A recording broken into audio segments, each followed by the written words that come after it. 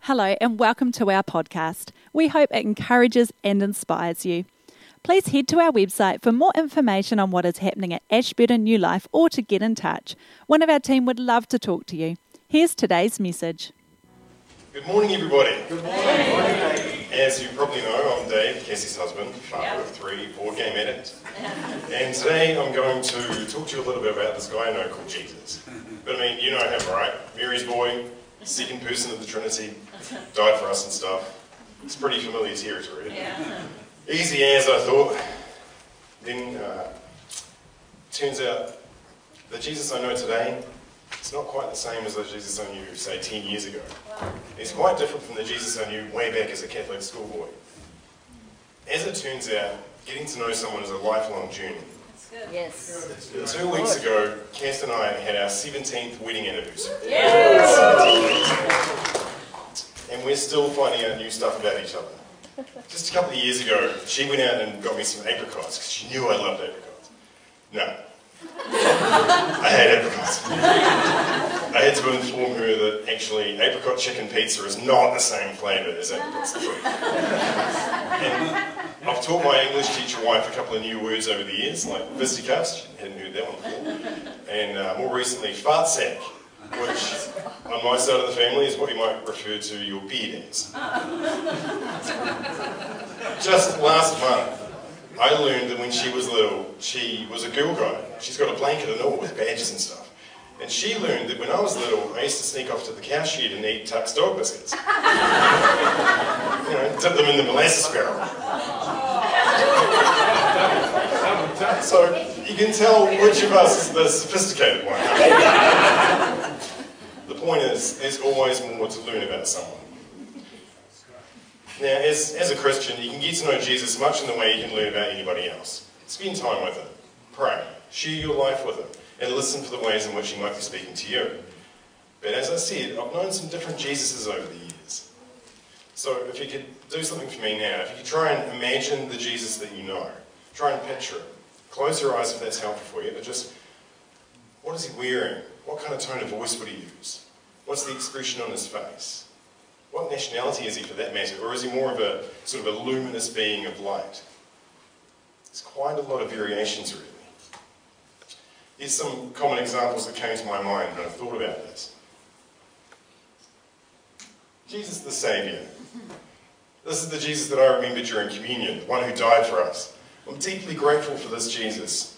But if getting a ticket to the afterlife was all our faith was about, then the Gospels would record sinless birth, sinless death, resurrection, done. And there's more to it than that. Yeah. What about this next one? The buddy Jesus. Need an ark? No, God. This guy casually cheers me on when I've got some self-doubt or I'm stressing out over something way too much. Seen a lot of him this week. He doesn't ask a whole lot of me. He just really wants me to know that he's got my back, you know. Maybe some of you pictured this next one. The wise Jesus. Cool, collected, never gets his feathers too ruffled. He's always ready to dish out some simple and profound truth to blow your mind and answer your questions. Or the cosmic Jesus. The Alpha, the Omega, the first and the last. This is the Word of God who spoke the universe itself into being, almighty, all-powerful. When I remember this Jesus in my prayers, I want to fall to my knees in fearful awe of him. He's so far beyond me and my comprehension that I feel like he is, or he should be, kind of aloof and care a little less about my insignificant existence. He's way different from the baby Jesus. But maybe he's a little bit related to this next one. Jesus the Judge. Sitting on the throne, utterly perfect, exposing me of my flaws. This guy has me aware of my unworthiness while also, allowing me to escape my just punishment through the concession of his own sacrifice. I'm really grateful to that, but I can't escape that feeling that I'll never quite meet his standards. It's quite familiar to the Catholic in me. My current favourite one is the Good Shepherd, the ideal dad Jesus. This Jesus is bigger and stronger and wiser than me by far, like a superhero, but he's the perfect dad. He's patient, he's kind, he's never angry, and he has a plan for me and wants to lead me through it with him, working alongside him, not because he needs my help, but because he just loves me and wants to teach me stuff. You probably didn't picture the next one, the genie Jesus. But if I'm being honest, I've actually thought of Jesus like this before. You know, if I just pray the prayer of Jabez enough, or declare the right things, or have the right kind of faith, then all those desires for health, wealth, and prosperity will just flood into my life. And this last one, the rebel Jesus. Someone asks you, what would Jesus do? Remind them, flipping over the table and breaking out a whip, that's a possibility. This guy doesn't actually spring to my mind when I think about Jesus. But the Gospels record this happening. And I believe his growing reputation as a rabble-rouser contributed to him being sentenced to death. This is Jesus the activist. It's pretty different from those other ones. Now that's just a few examples. I'm sure you can think of more of them. And I don't actually think any of them are completely wrong. There's some truth to all of them. Maybe some more than others. But I do tend to gloss over this last one. I'm less comfortable with him. But is it right to pick and choose our Jesus? Getting to know Jesus relationally is beautiful and impactful, but if I get really busy in my life and fall into that trap of just going to God when I need some comfort or aid, then the Jesus who meets me in those moments is only part of the picture. And when I see only part of the picture, my idea of who he is can get a little skewed. I can then wind up kind of creating God in my image. So it's worth trying to see who Jesus is in another way, by examining the Gospels. Like my relationship with Cassie, there's always more to learn about Jesus, and the Gospels are rich and detailed. Every time I read them or read what others have learned from them, I get fresh revelations about who he is and what he has to offer us and ask of us. Just recently, I was struck with how humble our God is. At the start of John's Gospel, he writes, "In the beginning was the Word, and the Word was with God, and the Word was God. He was with God in the beginning. Through him all things were made. Without him nothing was made that has been made." Now this is Jesus, the Word of God, who created the universe. God Almighty, who witnessed the fall of his creation when sin entered the world through humanity's rebellion, and then made a covenant promise to rescue humanity and creation from their fate. Now ask yourself though, what would you have done if you had made this wonderful thing, breathed it to life, and then it slapped you in the face, turned its back on you, and became corrupted and full of suffering? I might have just deleted it and started again. I wouldn't have done what God did though, and that was vow to rescue it, knowing what it would cost him. And John continues, "The Word became flesh and made his dwelling among us." After choosing a people to be the bearers of his covenant promise, and shepherding them despite being repeatedly rejected by them, God's plan reaches a stunning turning point where the Word of God himself humbles himself and comes down to the world which is so hostile to him. And as you can see from Luke 2 verse 1, the Gospels record when all this happened. Our faith isn't based on some myth, but on something that happened in human history, to the point where we divide our calendar, BC and AD. We divide it on his coming. Regarding this Jesus, Paul writes, "Who, being in very nature God, did not consider equality with God something to be used to his own advantage. Rather, he made himself nothing by taking the very nature of a servant, being made in human likeness." And Luke records that when he was born, his mother Mary wrapped him in cloths and placed him in a manger because there was no guest room available for them. Now, if I was God and decided to come down and sort this world out, I might come as a king, taking over Caesar's throne. Or maybe just rocked on up with a few thousand legions of angels and commanded everyone to just live according to my way or be dealt with. But not Jesus. He chose to be born, to become a vulnerable child, and not even born to Caesar's household or the high priests. Instead, the Word of God Almighty is conceived out of wedlock to a betrothed teenage girl from a poor rural family. And when he's born, the best they can do isn't even a house, it's a stable with a manger in it. And soon after that, the family is forced to become refugees in Egypt, being hunted by King Herod. Now that's humble even by our standards. So who is this guy of such perfection and power, and yet chooses the humble approach? Sometimes I've wanted Jesus to take the wheel, to overcome my doubts and direct me with a heavier hand. Yet while power can force people into obedience, power cannot compel belief, nor change the hearts and minds of people for the better. You can't usher people into the kingdom of God at the point of a sword or by the decree of government. So Jesus comes to us humbly. And even the ones who feel most unworthy amongst us can know they can approach him. The first words that Jesus speaks in John's Gospel are not kneel before your God, like some Superman villain, but they are, what do you want? And then, come and see. Jesus invites us to walk with him and discover for ourselves how being part of his kingdom can answer the deep longings of our hearts.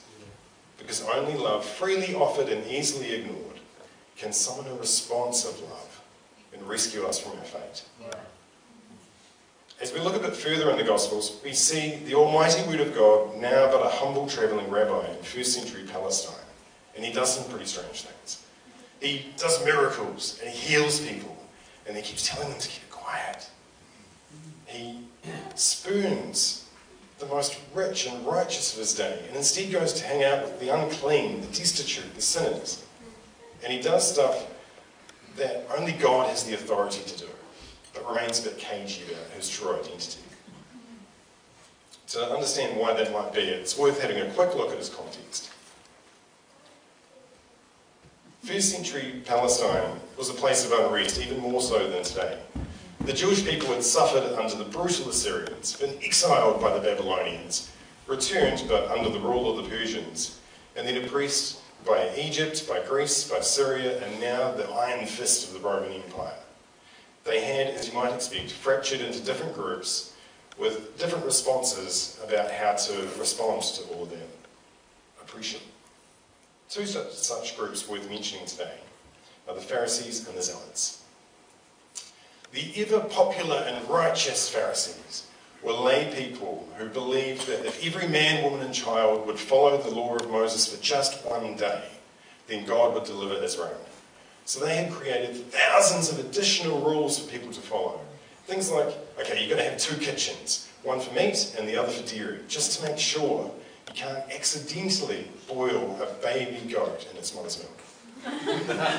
These guys even tithed 10% of the herbs growing on their windowsills. They eagerly expected and awaited the Messiah. The Zealots, on the other hand, were freedom fighters, trying to drive away the Roman Empire with guerrilla warfare and rebellions. They would cry, there should be no king at all but God.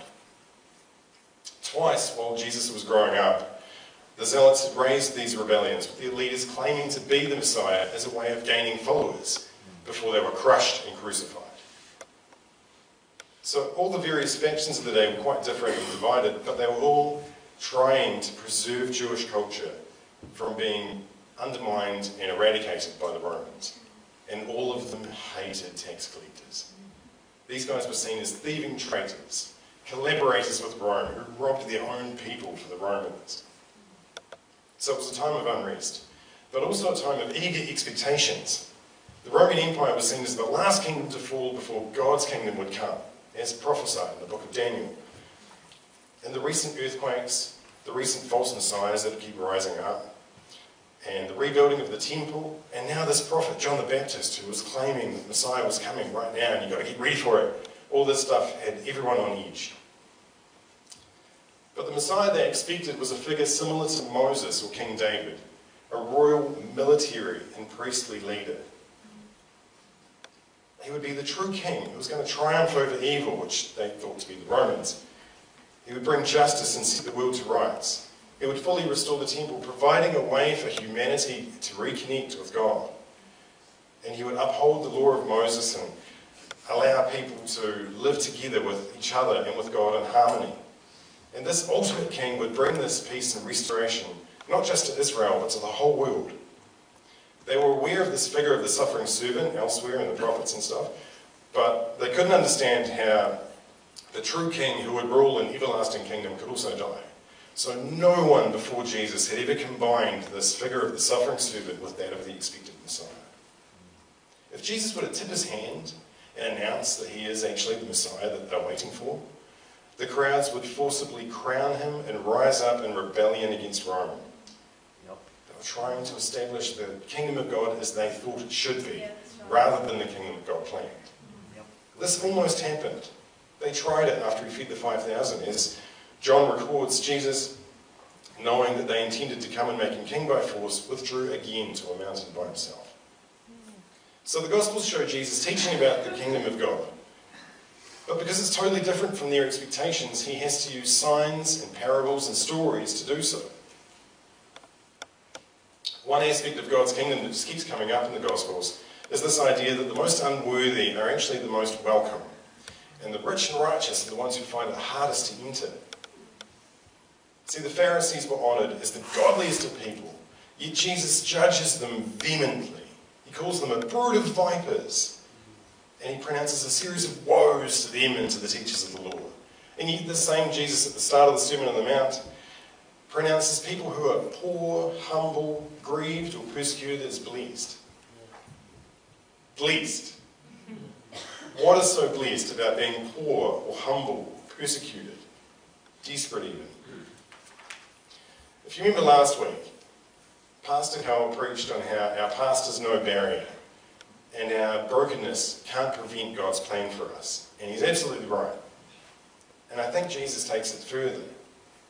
I think our brokenness qualifies us. It positions us to humbly receive God's grace and enter his kingdom. Amen. Jesus in his teaching holds out two powerful truths. First, if you want to earn your way into the kingdom of God, the standard is absolute perfection. Merely following the law or being a good person, but upholding justice and love to the standards set by God. Now the Pharisees believed they were righteous by their own efforts, but they only followed the letter of the law, and they encouraged everybody else to do the same. That's why Jesus says to them that they're like whitewashed tombs. They look beautiful on the outside, but inside they're just full of the bones of the dead and everything unclean. Secondly, through Jesus, God offers all-encompassing grace and forgiveness to anybody willing to humbly accept it. To those who can acknowledge their imperfection, their struggles with sin, their fallen and broken state, grace is offered as a free gift, and they are welcomed into God's kingdom with open arms. That's the good news of the gospel. You may not be able to earn your way into the kingdom of God, but neither do you have to. This is clearest in Jesus' parable of the Pharisee and the tax collector. Two men went up to the temple to pray, one a Pharisee and the other a tax collector. The Pharisee stood by himself and prayed, God, I thank you that I am not like other people, robbers, evildoers, adulterers, or even like this tax collector. I fast twice a week and give a tenth of all I get. But the tax collector stood at a distance. He would not even look up to heaven, but beat his breast and said, God, have mercy on me, a sinner. I tell you that this man, rather than the other, went home justified before God. For all those who exalt themselves will be humbled, and those who humble themselves will be exalted. So if you feel broken, or you think you're hopeless or helpless, congratulations. You're not unworthy to God. You're not a lost cause. You are, in fact, most welcome. There is a little bit of a difference, though, between healthy humility and self-condemnation. It's quite a few years ago now, but I used to carry a really deep sense of self-hatred. I was convinced in my bones that I shouldn't even exist. And yet, I didn't even know who I was. No clear sense of identity. Does anybody see the contradiction in that? How can you hate what you don't know? The lies of the enemy don't always make sense, but that's how it was for me. That kind of thing might have you on your knees, aware of your sin and asking for forgiveness, but it's not exactly ideal, is it? It's not true humility. Humility isn't desperate to pull other people down so you feel better about yourself. And it's not convinced that you're a particularly unique kind of worthless. And neither does humility drive you to prove yourself. Humility is about knowing who you are and being at peace with that. And yeah, there might be times when you feel convicted of your sin and you fall to your knees before the cross, but you don't stay there. Like the paralyzed man on the mat, Jesus offers you forgiveness and then helps you back up to your feet.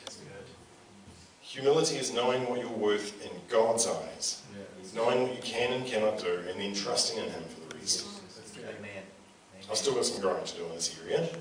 But back in the day, I'd be afraid to look Jesus the judge in the eyes in my prayer time, convinced I'd see in them the same contempt that I saw in the mirror. These days I can lift my gaze in prayer, and I see patience, encouragement, and compassion. It might go without saying, but humility is not the same as pride either. Sometimes when I forget about my own struggles with sin and how much I've been healed and helped, I can start feeling a little prideful. I might think that, with a bit of hard work, I can accomplish anything. Yep. And it's true, hard work pays off. It's fine, it's awesome.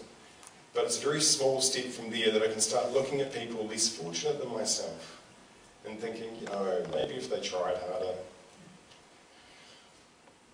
When I get prideful, I start forgetting about God and relying on my own strength. And I risk becoming a bit self-righteous like that Pharisee. And God will send me crises in these moments. I'll have to eat some humble pie and concede again to His Lordship. But when I do that, then I'm starting to operate on His strength and according to His plan.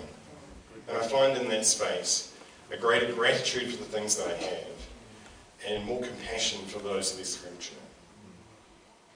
It's still a growing edge for me. I've always had a really strong moral compass and a sense of perfection. Growing up in a white, middle-class, well-to-do family as I did, I never really rubbed shoulders with the poor too often. The few times I have done, I've had the shadow of that Pharisee just murmuring in my mind about how lucky I am to not be a convict or a glue sniffer on the streets of Christchurch. But then, when I read the Gospels and I meet Jesus in them, I realise that if He were to come back today, as He did then, I'd be as likely to find Him in the bars and prisons and darkened streets as here today. Good preaching. Jesus didn't just wait for the lost to come to Him. He went and sought them out. Yep. Amen. Now, if Jesus, the almighty Word of God, comes down to us humbly, and even today remains vulnerable with us, offering us a grace that cost Him the cross, with the freedom to reject it entirely, how much more so should we who call Him Lord be humble? Jesus shows us in the Gospels God's kingdom is a place of healing and deliverance, of social justice, provision for the poor, a place where all people are treated with equal dignity and all people may encounter God through the grace of Jesus Christ. If we call Jesus our Lord and Saviour, we are members of that kingdom, and we are called not just to share the gospel, but to clothe the poor, to visit the prisoner, tend to the sick, and uphold the dignity of all, no matter what race or beliefs or standing in society. Amen. Jesus didn't just come to be at the cross so that we could be forgiven and have our relationship with God restored. And the gospel isn't just about being saved and then waiting for heaven. Amen. He came to establish God's kingdom on earth, to heal us of our brokenness, and He asks us to partner with Him in continuing that good work. There's ample opportunities to do this sort of thing. You can donate to World Vision or to Buckets of Blessing here at church. You can volunteer with the Salvation Army or Drug Arm, or just put your hand up to do the dishes. You can just put your own stuff aside for a second and listen to someone who needs to get something off their chest. Whatever you've got to give, whatever you feel drawn to is awesome. But mostly you just need to try and maintain that attitude of healthy humility, remain grateful for what you have, silence that uncomfortable Pharisee, and remain willing to help with whatever need God brings across your path. So, acknowledge your brokenness and your struggles, but don't let them keep you down either. Take them to the cross and allow Jesus to set you back on your feet. It might be a lengthy process, but it is worth it. And remember that being part of God's kingdom isn't just about waiting for heaven, It's about extending the forgiveness, the kindness, and the healing that we have received onto others. And lastly, stay curious to learn more about who Jesus is, because as I have discovered, there's always more to learn about someone. Wow.